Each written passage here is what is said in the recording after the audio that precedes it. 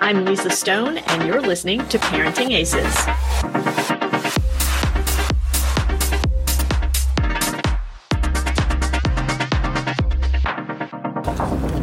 I'm Christopher Eubanks, and you're listening to Parenting Aces. Hello, and welcome to Season 9 of the Parenting Aces podcast. I'm your host, Lisa Stone, and this week we are chatting with Alon Khakshuri, who is based in Israel and has an amazing resume in terms of his tennis involvement and otherwise. But just to give you a little bit of background, Alon had reached out to me via email well before the holidays started, the end of 2019, and we were trying to arrange a time to record. And with him in Israel and me in the States, it was a bit challenging, but we figured out how to make that work. But Alon is just an amazing font of information about the sport, about the business of the sport, and most recently about training junior players and how the mental side of the game is such an important component and why coaches and parents need to pay attention to that. So just to give you a little bit of background on Alon, he is a sports entrepreneur. He's the former manager of Novak Djokovic and a member of the ATP Council. So he has an inside look at the sport from the business side, as I mentioned, and also from the coaching side. And he is now kind of shifting his focus to help young players improve their mental toughness. And so that's what we're focusing on in our conversation today. But we're going to touch on things like what distinguishes players like Rafa and Novak from everybody else, and what are the mental toughness lessons that Alon has learned from managing world-class players, and how does he kind of translate that in his work with junior players. It's a great conversation, and one that I would highly recommend you share actually with your junior player. And if you are the parent, maybe even with your player's coach, because there's just some incredible information here. So I hope you guys enjoy my conversation with Alon Khakshuri. I think you will learn a lot, and I certainly did. So sit back, relax, and enjoy. Alon Khakshuri, thank you so much for joining us on the Parenting Aces podcast. Thank you, Lisa. I'm so excited to be here. Well, you and I have been going back and forth with emails, and we've chatted online and all kinds of stuff, and scheduling when you're in Israel and I am in California is tricky, but we made it work finally. Yes, no, I'm grateful, and I'm sorry I was traveling quite a bit, and that made it even more complicated. Well, the important thing is we're here now and we get to talk tennis. So I'm excited. And me too. That's really my passion, and that's what I like talking about most. Well, awesome. So before we jump in too much, I would love for you to give our listeners a little bit of your background in tennis. Sure. So I've been fortunate enough to manage 3 world number 1 tennis players, including Novak Djokovic, Marat Safin, Dinara Safina, many more top players. I saw some extremely talented guys never really make it to the top. I saw some less talented players, or people that players that people didn't expect to do so well, do extremely well, and that really made me very interested about what it takes to be a top tennis player. And on a second track, I was fortunate enough to get involved in the running, organizing, and also owning of professional tennis events. I was a tournament director of WTA events, ATP events, and I'm currently also on the ATP Council. And what does that mean that you're on the ATP Council? What is your role, and what do you get to do as part of the council? Because we always hear about the players that were on the council, but I didn't realize there were non-players on the council too. No, so the ATP has a board which consists of 3 player reps and 3 tournament reps and a president. And then the tournament reps report back to the player council, which consists of another 12 elected players. And the tournament reps, they report back and consult with the tournament council, which are also elected members. And I'm one of those tournament council members. And so what do you do as part of the council? So we go through like the agenda of the board, like the topics that are being discussed and that the board will need to decide on. And we discuss those topics, and then we give board members feedback after consulting with all the constituencies, all the tournament and player reps, so that we really give the board members exactly the direction of what the members of the tour really want. And so the kind of charge of the player council is to make sure that tournaments and the scheduling and everything is run in accordance with what will, I guess, put the players in the best position to perform at the highest level for the entirety of the season. Is that correct? More or less. So the ATP is a partnership, and the player reps and then the council guys, with regards to the player reps, they really try and make sure that the player interests are being considered, and the tournament reps try and make sure that the tournament considerations are being considered. And this can be a contradiction, of course, because sometimes, for example, the player reps request higher prize money from tournaments, and the tournaments argue that they're already paying too much. And this is when things can become very tense, and this is when it can become a very difficult situation for a president to manage. And that's often one of the reasons why presidents last or leave the tour. I'm not saying that happened this time, but it's definitely one of the dynamics. And the player council is extremely powerful because they tend to, discharge a board rep who doesn't follow their exact instructions. Interesting. Very interesting. Politics as usual, I guess. It doesn't matter if it's... in the last year or two, a few player board reps had to step down based on the instructions of the player council. And with regards to the tournament councils, that doesn't really happen. Like usually the board members, they abide to the instructions of the council, but they don't always have to. And more often than not, that doesn't really generate any consequences. So I would say on the tournament side, the council is more of like a consultancy institution. And on the player side, it's more of a jurisdiction. Like the player reps are really accountable to the player council. Interesting. And just to give you the final scope, so basically we meet, I think it's four times a year, at least 4 times a year.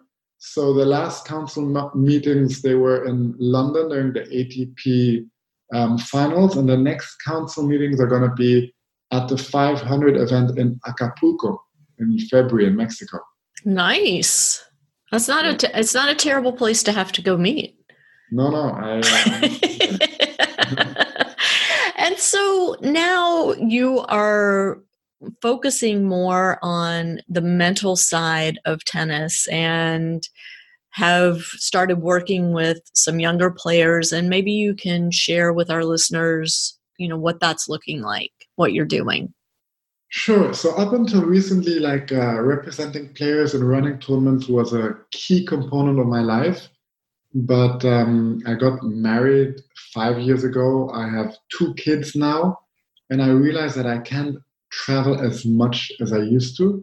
So I started to think, how can I really share my experiences and add as much value to people who love tennis without traveling as much. And I realized that the one area that I really feel passionate about, the one area that I speak to players about, the one area that I researched for 15, 20, 30 years is the mental side of the game. And I still represent a few players, I travel less, but I realize that we talk more and more about that aspect of the game, because as an agent, we want our players to do well, because that's when we can really do great work for them and create amazing, commercial results. And what really separates the best players from everyone else is the mental side of the game. Well, and we talk a lot about the small margins, especially in professional tennis. I mean, every single player out there hits the ball cleanly, can hit targets on a consistent basis, has great footwork, has great fitness. But oftentimes the differentiating factor is the mentality of the player. And, I would love for you to explain to the listeners what distinguishes the top players like Federer, like Nadal, like Djokovic from the rest of the pack? And, why are these three guys continuing to be so dominant out there? I think this is a broad question, so I'll give you one version. Today I had coffee with Craig O'Shaughnessy. I think that's how you pronounce his name. I love Craig. He's done our podcast several times. He's a great guy. So we were chatting about tennis and how data is becoming so much more important, and like how you can really see things that are not so obvious by analyzing data. And that made me really think the one thing that really separates the very best from everyone else is this constant desire to improve and this constant desire to look for new ways to enhance their game. And what you can see with the top guys is, on the one hand, they feel super confident that they can play unbelievable tennis, but on the other hand, they're extremely humble and willing to learn from different people who bring new dimensions to their thinking and to their game. And I think that is one of the big things. If you look at guys like Federer or Nadal or Novak, you can witness what I call escalating professionalism. I remember Roger, as a younger player, he used to throw rackets and tantrums, and he really scaled up how he presents himself on the tennis court. And I also remember Novak, who I managed from the age of 14, and many people won't remember that he had a lot of health issues. He struggled physically, often in long 5-set matches. He was known for taking long medical timeouts, and he kept improving his game. He surprised everyone. He became the number 3 in the world. I think many people didn't expect that, but it looked like Federer and Nadal were untouchable for him. And I remember in 2010 when Nadal beat him in a very tough match at the US Open final. And you just had the feeling that Nadal was just always a little bit better than Novak. And you could see Novak's frustration after the match. And I think that was one of the turning points where he realized that unless he does drastic changes, he'll always be the third best. And that's when he started to enhance his fitness regime. He started to change his diet. He started to get into the mental aspect of the game more, and he really enhanced his professionalism. And I think right now he's probably the physically strongest tennis player on the tour, and it just shows what a transformation he made. So if I had to sum up what separates the best tennis players, probably the best of any area in life, it's this consistent desire to improve and this consistent ability to reinvent themselves, to just become a better version of themselves. Well, so let me ask you, as the guy managing Novak during that period where Rafa and Roger were consistently beating him and he was having those health issues, how did the conversations go in the locker room after those losses? Because, from a parent side, I mean, as a manager, you're kind of stepping into the role that the parents are in during a player's junior years, right? We're the ones talking to them after these matches or not talking to them after the matches and, letting them stew for a while before addressing anything that needs to be addressed. So what did those conversations look like between you and Novak? So, first of all, they were with me and the team, Marian Weider, who was a coach who I actually found for him, and all the other members. And I think in the younger years, it was just like, you're getting there, you're becoming better, you're closing the gap. When time passed, it was more like a little bit like bad luck. And then over time, everyone started to, feel a little bit anxious, like just like these guys, they're playing unbelievable, and you just need to keep working, keep doing what you do. And I think the way that Novak transformed himself, I think it actually really happened more intrinsic than extrinsic. From a management point of view, I have to tell you that, if someone is 3 in the world, it's still very good. Like, I'm not going to say, that's a disgrace. How dare you lose to Rafa and Roger? Yes, and everybody's doing okay financially, right? Everybody's fine financially. Yes. I'm not going to tell him, look, these guys are better than you. Right. But in my head, I might think, right now these guys are playing better tennis, and it's still a good effort. But I think in his head, it was just not enough. Like that loss was just becoming painful. Like really doing all the work, reaching the finals of big events, and then losing to these guys. He did win the Australian Open once before, but Novak he didn't want to settle for being the third best guy. And so when that transformation started, was it something that Novak initiated, or do you think it was a result of maybe, conversations he was having with you and with Marion and with his parents?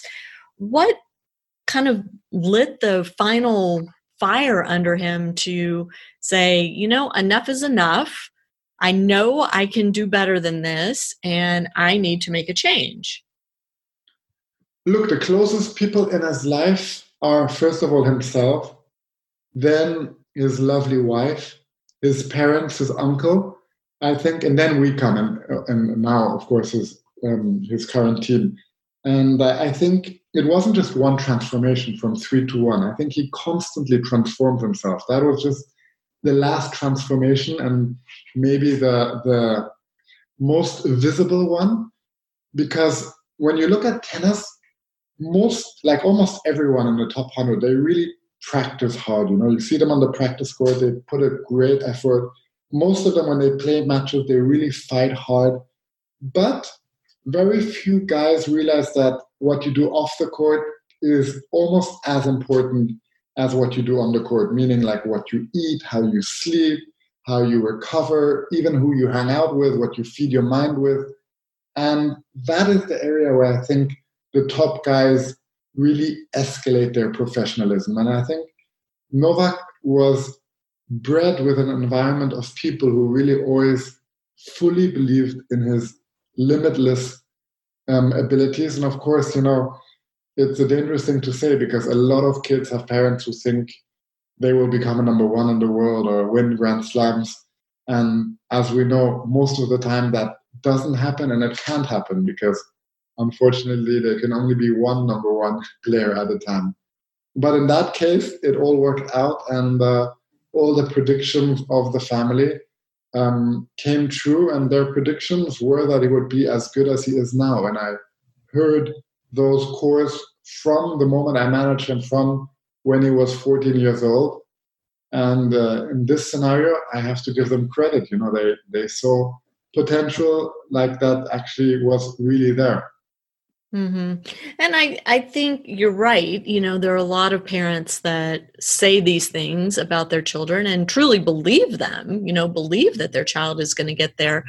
What I find interesting in the case of Novak Djokovic, and where I think, the typical tennis parent can really learn some very valuable stuff, is the fact that Novak has younger brothers who play tennis as well, and how the family balances all of the children and their abilities and their potential. Absolutely. Regardless of how good someone is on the tennis court, we're not all born to be world number 1 tennis players, because we don't even all want to be world number 1 tennis players, because it really requires significant sacrifices. It requires extremely hard work and focus on one single thing, meaning becoming the best tennis player you can.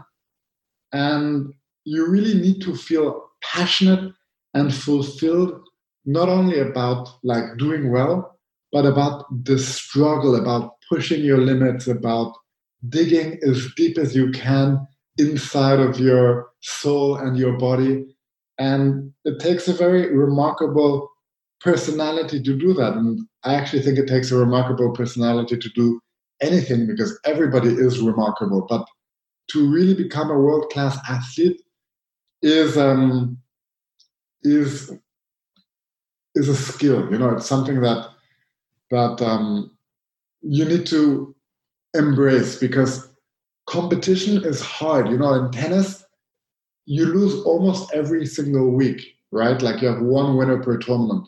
Mm-hmm. So you really need to be able to deal with emotions of disappointment and of success and of really building the kind of resilience that when you fall down, you have this appetite of learning from your loss rather than feeling frustrated and desperate.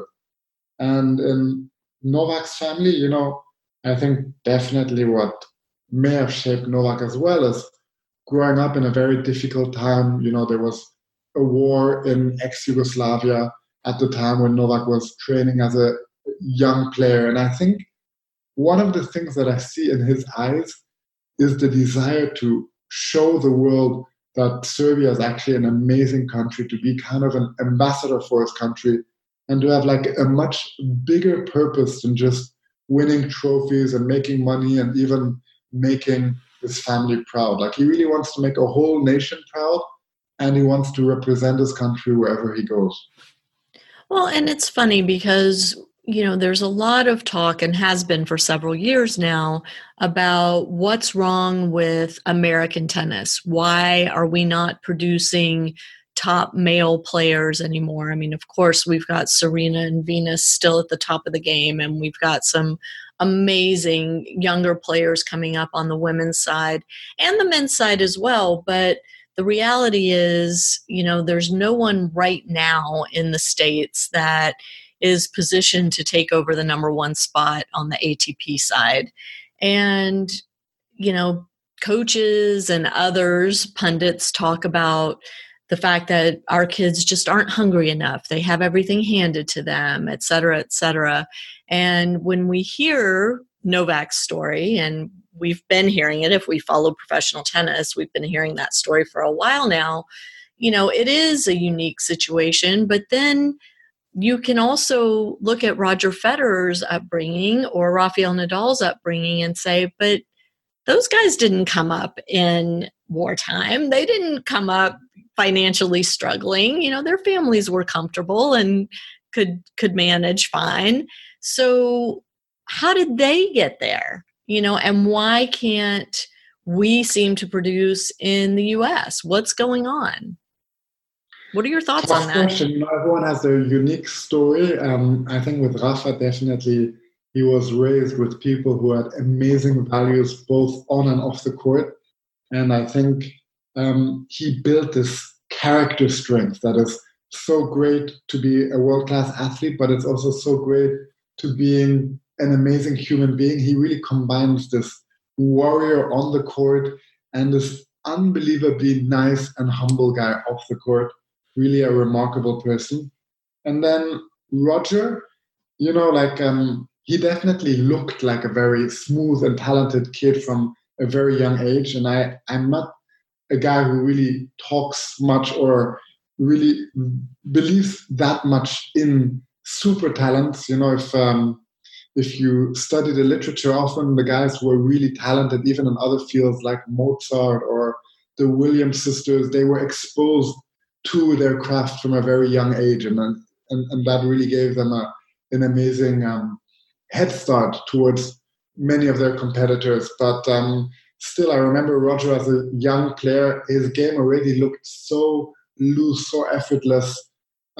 So maybe he really got amazing training and amazing guidance at the very young stage of his career. But one thing is for sure, at one stage, all of these guys had to come to a moment where they decided that they would give everything in their life to become a world-class player. And I think when you come from a situation with absolutely no money, that's extremely hard because tennis is an expensive sport. And when you come from a very wealthy background, it's also very hard because then you definitely become too spoiled. Roger and Rafa came from better off circumstances than Novak. Novak didn't come from necessarily like poor background. His parents had a restaurant. They were relatively successful for Serbian standards. Of course, the war and all those things made things tougher. And the war definitely also shaped Novak's toughness. I think many people, when they experience difficult situations, they actually crack. But as Nietzsche said, what doesn't kill you makes you stronger. And with regards to American tennis, it's really hard for me to say. I managed one of the most talented kids I know, which was Donald Young. And if I had to explain why didn't he really make it bigger and better than he did, it's not easy for me to explain, other than that he wasn't able to develop the mental toughness of the very best guys. Like tennis-wise, he really had everything you need to make it to the top. Progress-wise, I would say he didn't progress at the pace of like a Novak. Like you can really see these guys, Novak, Rafa, Roger. Even now, you see them like fine-tune their games. And so I think it's a combination of having the right environment, having the right psychological environment, and really developing this internal drive. And it's not always easy to explain where this internal drive comes from. I do think you can often recognize it. You can see which kids are grittier, which kids have this intrinsic motivation, and how you teach this kind of motivation. It's very difficult, but I know that like some of the most gifted tennis psychologists come from America. Someone like Jim Loehr, I really love what he teaches and what he talks about. And I hope that these voices will become stronger, within the USTA. And, it must be very frustrating because I know how much money and effort is being put into tennis. But at the same time, we also have to remember that American tennis isn't like catastrophically bad. As you said, on the women's side, they're extremely strong right now. And on the men's side, they have some good players. And what is true, they often have very good juniors who people think will become really good. I'm thinking now of Taylor Fritz, for example. Mm-hmm. And then somehow their career does start to flatten down. And it does give me the impression that maybe, they get too much too early. They become celebrated like stars too early. They get whatever they need too quickly. And maybe things become too comfortable. So that definitely could be one of the reasons. It's interesting. I was talking to a junior coach here that I have the highest respect for. And he was telling me that when he's coaching a top junior, he tells the family from the get-go, I don't care how good your child gets during their junior career, we will not take on sponsorships, because that it leads to exactly what you were talking about, Alon, of that sense of it's easy, it's comfortable, look at me, I'm a star, I'm being sponsored by this brand and that brand. And he just flat out doesn't allow his players to be sponsored during their junior years. And I was so shocked to hear that, because a lot of coaches use that as a marketing tool. I have so many players sponsored by this brand or that brand. And this coach just completely takes the opposite tack. And it was fascinating to me. It's fascinating. I think it's an extreme approach, but what I do think would be interesting is to create a system where a player, and he needs to consent to it, of course, but where a player has a cap of how much money he can access, to really provide him with everything he needs for his career and then also to live, and that all the remaining money goes into some kind of investment vehicle that the player can then touch after the age of 35. I think that could be a very interesting mechanism. That is interesting. Very interesting.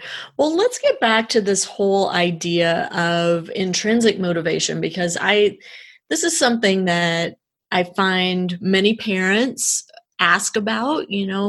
My kid's really talented, but just, doesn't seem to have that drive, or, I'm the one saying you need to go out and hit today, or you need to arrange a practice match or whatever. It's not coming from the child. Is that something that can be taught, or is that something that has to come from inside the player? I think it's something that evolves. I think, in the beginning when a kid plays tennis, he plays for the fun. Then, it's the parents and the family who say, I think it's good for you to stick to one thing.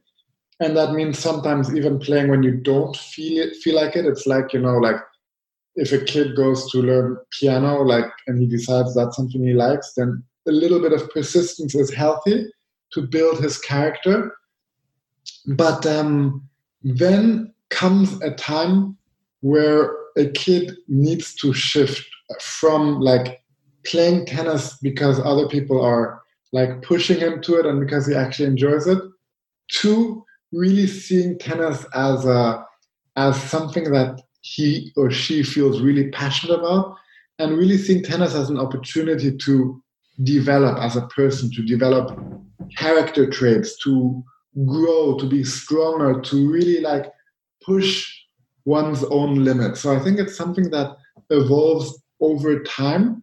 And I think one of the key things to really enhance intrinsic motivation is education. And I love to give the example that Carol Dweck talks about. She is the woman who wrote a book called Mindset and came up with concepts like growth mindset and fixed mindset. And she made a very interesting study that was a 4-part study. And it was with kids, I think they were in their early teens, and they were divided into 2 groups. One group was primed with a growth mindset and one with a fixed mindset. And the way they were primed was they were given a very easy riddle. And the kids in the growth mindset group, they were praised by the teacher saying, wow, you're working so hard. You can see that when you work hard, you can really solve these riddles well. And the other group, the fixed mindset group, they were praised with talent. They were told wow, you're so gifted, you're so talented. In the second step, all the kids were given a choice to either do a very difficult riddle or a very easy riddle.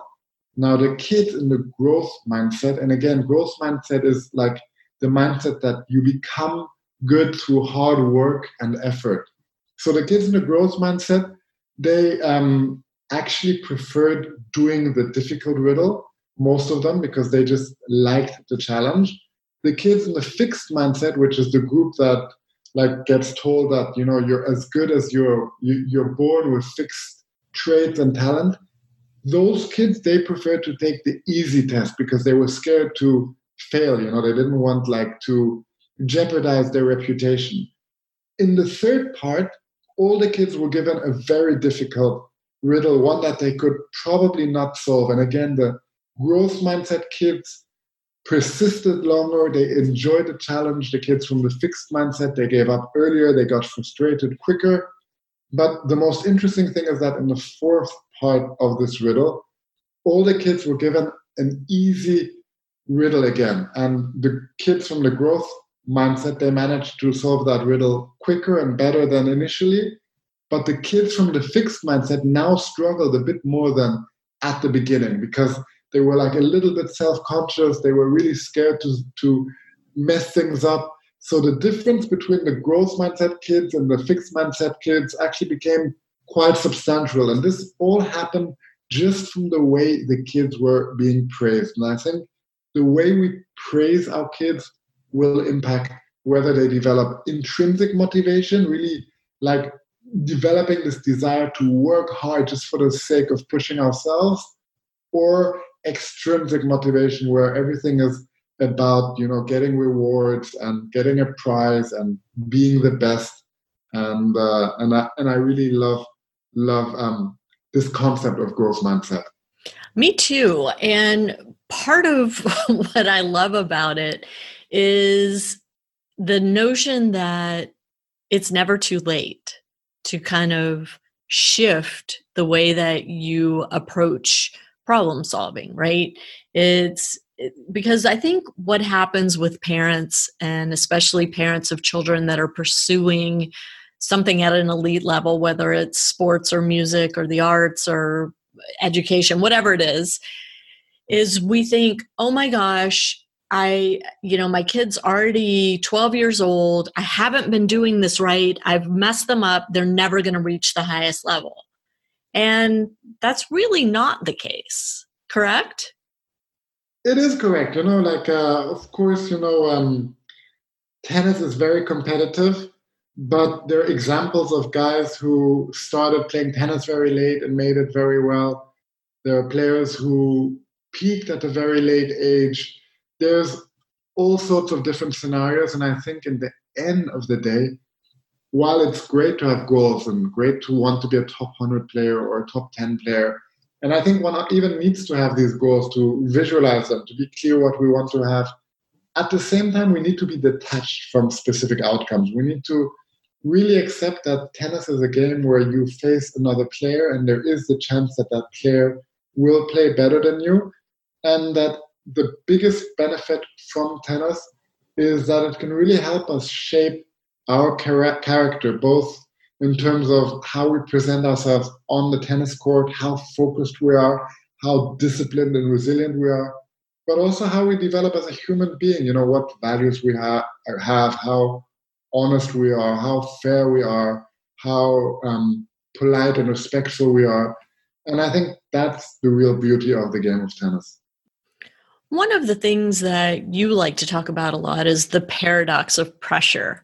And I would love to kind of shift the conversation a little bit and get to that topic. Can you explain, A, what you mean by that? And then how do we help our children learn how to avoid cracking under pressure? Sure. And I think this is the crutch of mental toughness in tennis. And I think this concept sounds easy, and I'll explain it in a second, but I think till one really embraces it and understands it, takes a bit of time, but when one does, I think everything changes and everything shifts. And the paradox of winning really means that on the one hand, you need to prepare extremely well for a tournament, for a match. You really need to desire to win over everything. You need to be willing to really go onto the court like a warrior, and if the other guy wants to win, he needs to beat you 5, 10, 15 times, because you'll always come back. You'll really give 200%. At the same time, once you step on the court, you need to detach from caring about winning. You need to understand that you want to enjoy yourself on the court, you want to enjoy the struggle, you want to enjoy pushing your limits, and you can only do that if ultimately you don't care about winning or losing. That even if you're down a match point, you don't worry about winning, you're able to play your best tennis in that moment. And one of the reasons we don't perform well in tennis is because we care so much, we're scared to mess things up. And we have all these shots that we train year in and year out that actually happen almost automatically. For example, let's say you serve well, and I'm assuming that because, of course, let's say you have a weak backhand, you know what you need to work on. That's going to hold you back. That you just need to find a good coach, work on it. But once you reach this level where your shots happen naturally, then overthinking is what can really destroy your game. When you're serving and you tell yourself, don't do a double fault, suddenly your hand starts trembling, suddenly you start thinking about all the things you need to do to hit a good serve, and that it basically slows down your subconscious flow of the game. It's what I think it's Daniel Kahneman calls it System 1 and System 2. I think, what's his name? Timothy Galloway in The Inner Game of Tennis. Yeah. Exactly. We have the conscious and unconscious parts. And when we start to consciously program or think about what we do unconsciously, that's when we become very tight and very nervous. And it's a skill that we need to learn. And I could talk about this for hours, but I honestly believe if anyone is serious about becoming mentally tougher, then the starting point is a very simple starting point. And I'll share this, and it's really a magic wonder solution to performing well. Everyone probably knows about it. Many people tried it, but for some reason, people struggle to persist with it, especially when they see the initial results. And I'm talking about meditation. I really believe that if you meditate 10, 15, 20, even 30 minutes a day, you learn how to quieten your mind. You learn how to observe your thoughts without getting attached to them. You learn to find this inner stillness and inner calmness that can really guide you in those moments where other people feel pressure and crack. Well, I'm a firm believer in meditation as well. However, when you're talking to a 12, 14, 16-year-old kid, trying to, quote, sell them on the idea of the benefits of meditation is oftentimes near impossible. So how do you approach that with a junior player who maybe has realized, I'm plateauing, I'm not continuing to get better, or I'm in a losing streak I can't get out of? How do you go about convincing them to give this a shot? That's a good question. And first of all, I think every player experiences this moment where pressure catches up and where they plateau or even go a little bit backwards. I've seen it with every top player. The key is to get out of that situation relatively quickly. And I think it's in those situations that you approach a player and say, look, this is what's happening. It's a very natural thing. You're feeling pressure, and it's a good thing in a way. It shows that you really care about the game. And if you didn't care about the game, you wouldn't be able to practice that hard. However, there's something really important you need to understand, and that is that you can be the best tennis player in the world, but if you don't improve how you compete on the court, then you will consistently be underperforming, and that can be very frustrating. And there is one simple tool that will automatically help you both on the tennis court and off the court, and it also will make you a happier, healthier, smarter, more focused human being. And I'll show you this app. It's like a 10, 15-minute meditation a day. It's quite fun. And I promise you, if you do this for 30 days in a row, it will change your life. Now, you need to know that the first 2-3 days might be easy. Then you might struggle finding the right time, and you'll find excuses. And this is all normal, because when we experience change, when we do things that are a bit out of our comfort zone, then we experience resistance. And it's a good thing, because you need to know that it is the kids who can overcome this resistance who will become the outliers in whatever they do. And if everyone could do this, then everyone would be number one in the world. This is what will make you a special competitor. And so how do they get started with this? What are the introductory steps to it?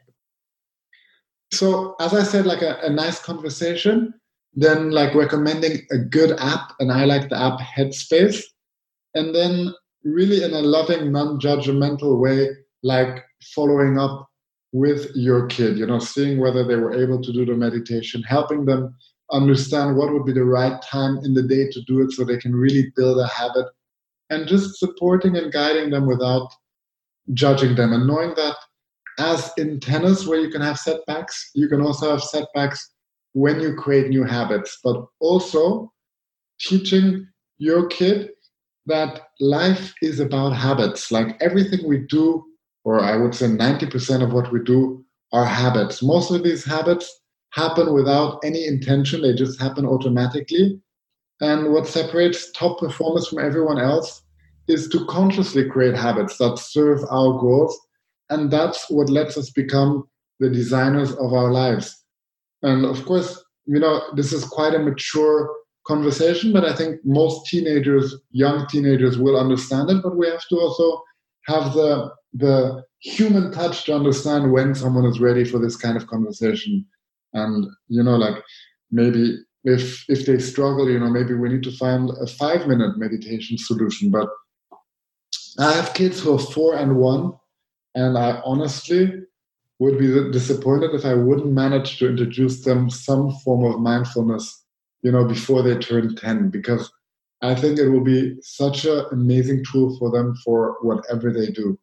It was, and this is becoming more philosophical, but it was Viktor Frankl in Man's Search for Meaning who said that freedom means increasing the gap between stimulus and response, meaning that, we have all these stimulations in life and we often react impulsively, but if we can slow down and create a gap between when something happens to our life and the moment where we respond, that's when we start becoming the designers of our lives, and that's what real freedom is all about.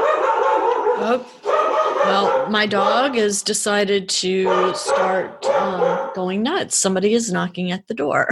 I'm so sorry. The dog just likes Viktor Frankl. Hang on one second. I'm going to just pause. So, listeners, I apologize for that. That was an Amazon delivery that set Sully off, but we are going to continue on with this conversation. So, Alon, we were talking about mindfulness and the whole notion of pausing between stimuli and responses, and how that's a difficult lesson to learn, I think. But, and then this whole notion of teaching our children how to meditate. And, one of my questions to you is, do you feel like meditation is an idea or a suggestion that should come from the parents, or is it something that should come from the tennis coach or someone else maybe? What are your thoughts on that? I don't have any specific thoughts on that, but I think it's definitely something that parents can introduce to their kids, because it's a form of education that goes way beyond tennis. It's a life skill that will help them whatever they do. And I think parents are exposed to the pressure of their kids. And I think if the kids see that the parents care about how the kids feel and they support them with tools to deal with pressure, then that's very powerful. At the same time, I also think parents really need to be very consistent in their message to their kids. And I think the right message is that we support you no matter what, as long as you really try your best with whatever you try and do. And that parents also develop this detachment of outcomes, because I think when a kid plays and he sees his parents extremely nervous on the stands, I think that can be one of the big sources that really make kids struggle and suffer on the tennis court. Agreed. And I think that's one of the hardest positions to be in as a parent, is regardless of what your child is pursuing, is to be in the audience and be helpless when they're on their stage, whether that's a court, a field, a physical stage, whatever it is. It's just gut-wrenching, I think. And learning how to manage that stress from the parent side, man, oh man, that is a tough one. It is, but if we love our kids, then I'm not saying parents who get nervous don't love their kids, but if we love our kids and we know that this can really affect how they feel because we heard people like you and me talk about it, then it's a challenge to really, say, okay, what is the best behavior I can create for myself as a parent to really support my kid and to give my kid the psychological safety to know that kid will always be accepted and loved, and not judged for a result on the tennis court. I think when kids really understand this fully, life becomes much easier. Agreed, 100%, 100%. So in addition to incorporating meditation into daily life, and it really is something that needs to be done on a daily basis in order to fully develop the habit and really reap the benefits of it, are there other specific mental drills that you can use to help our kids get mentally tougher out there and compete harder and better? Let me think. I mean, there's quite a few, but I think one thing that I was thinking about this week, and I actually wrote a blog post about, is creating routines. And one of the most important routines is the pre-match routine. You know, like we prepare our body for a match. We usually like hit for 30 minutes. We do some stretching. We do some exercises. In the same manner, we want to prepare ourselves mentally. We want to make sure we eliminate distractions. You know, we don't browse on our phone before we start a match. We want to do things that calm us down if we feel nervous, and if nervousness really like prevents us from performing our best. And this can be a simple thing like sitting down and really focusing on doing a few breathing exercises. I think another very powerful thing is, of course, sitting with your coach and developing a game plan for your match, both in terms of, you know, what the best way is to play based on who your opponent is, but also thinking about the things that you're working on right now and really incorporating those into your match. You know, having 1, 2, 3 things that you want to do in a match, that you know that this is the plan, this is how I'm going to return, this is what I'm going to do in a situation that I usually don't do well. And then finally, I think visualizations are extremely powerful. And I think more and more tennis players realize that in life, like let's say you want to build a house, you don't just randomly build a house, you first create a plan. In the same way, you want to build a plan in your head of your match. You want to go through the key moments of the match in your head. And of course, you don't know exactly what those key moments will be, but you want to picture yourself enter the court, maybe feeling a little bit nervous in the beginning, taking a few deep breaths, calming yourself down, really getting yourself in a very focused state, playing a few long rallies, really like grinding through the rallies, like pushing your limits, playing well, feeling the satisfaction of winning important points. And you want to do these visualizations both with sense data, meaning you want to feel like you're playing, you want to like see the ball, you want to hear the ball, you want to even like, you know, experience the touches and the tastes and everything you would experience while playing the match, but you also want to experience the emotions. You know, you're down a break point in your visualization. Again, you're feeling tense, but you see yourself, calm yourself down. You see yourself thinking the thoughts you want to think in that moment and then handling that situation well.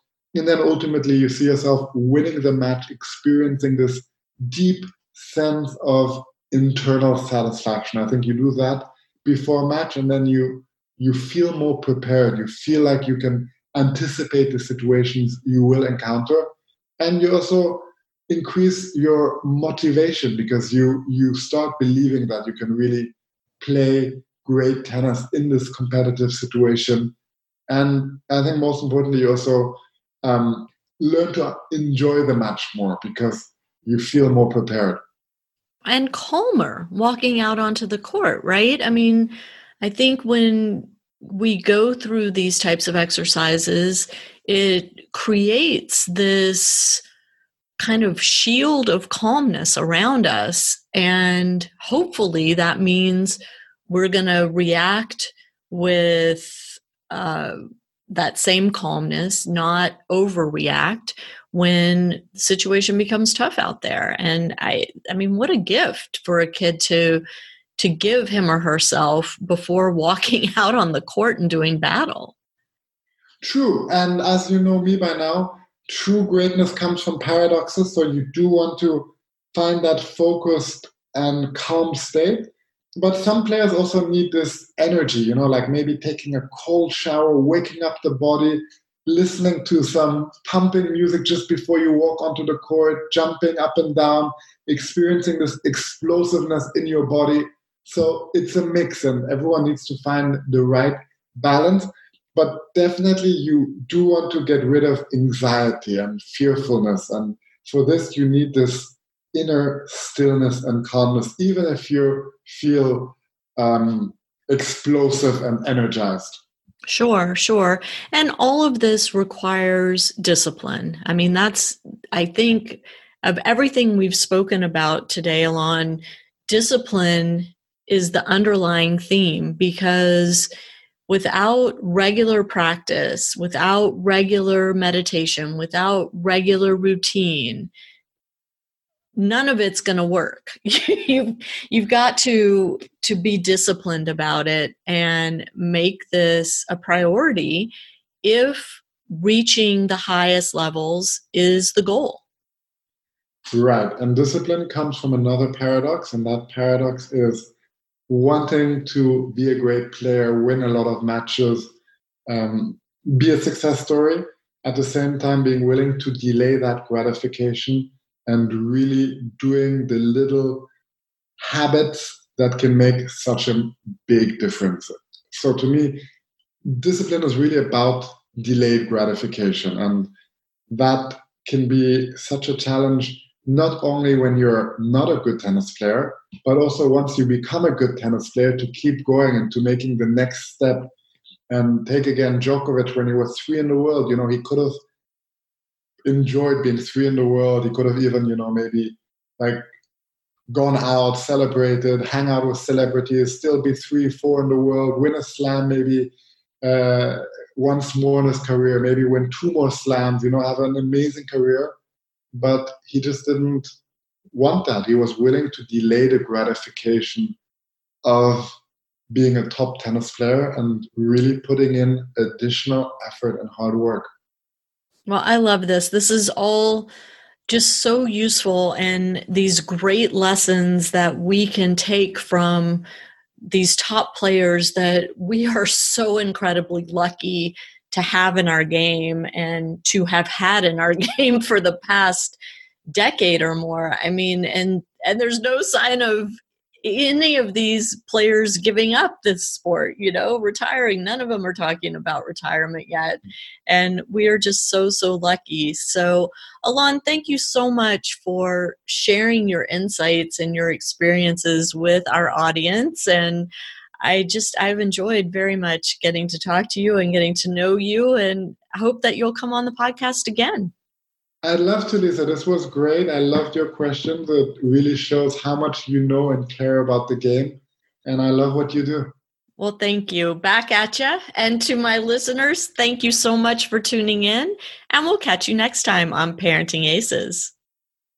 I'm Lisa Stone, and you've been listening to the Parenting Aces podcast.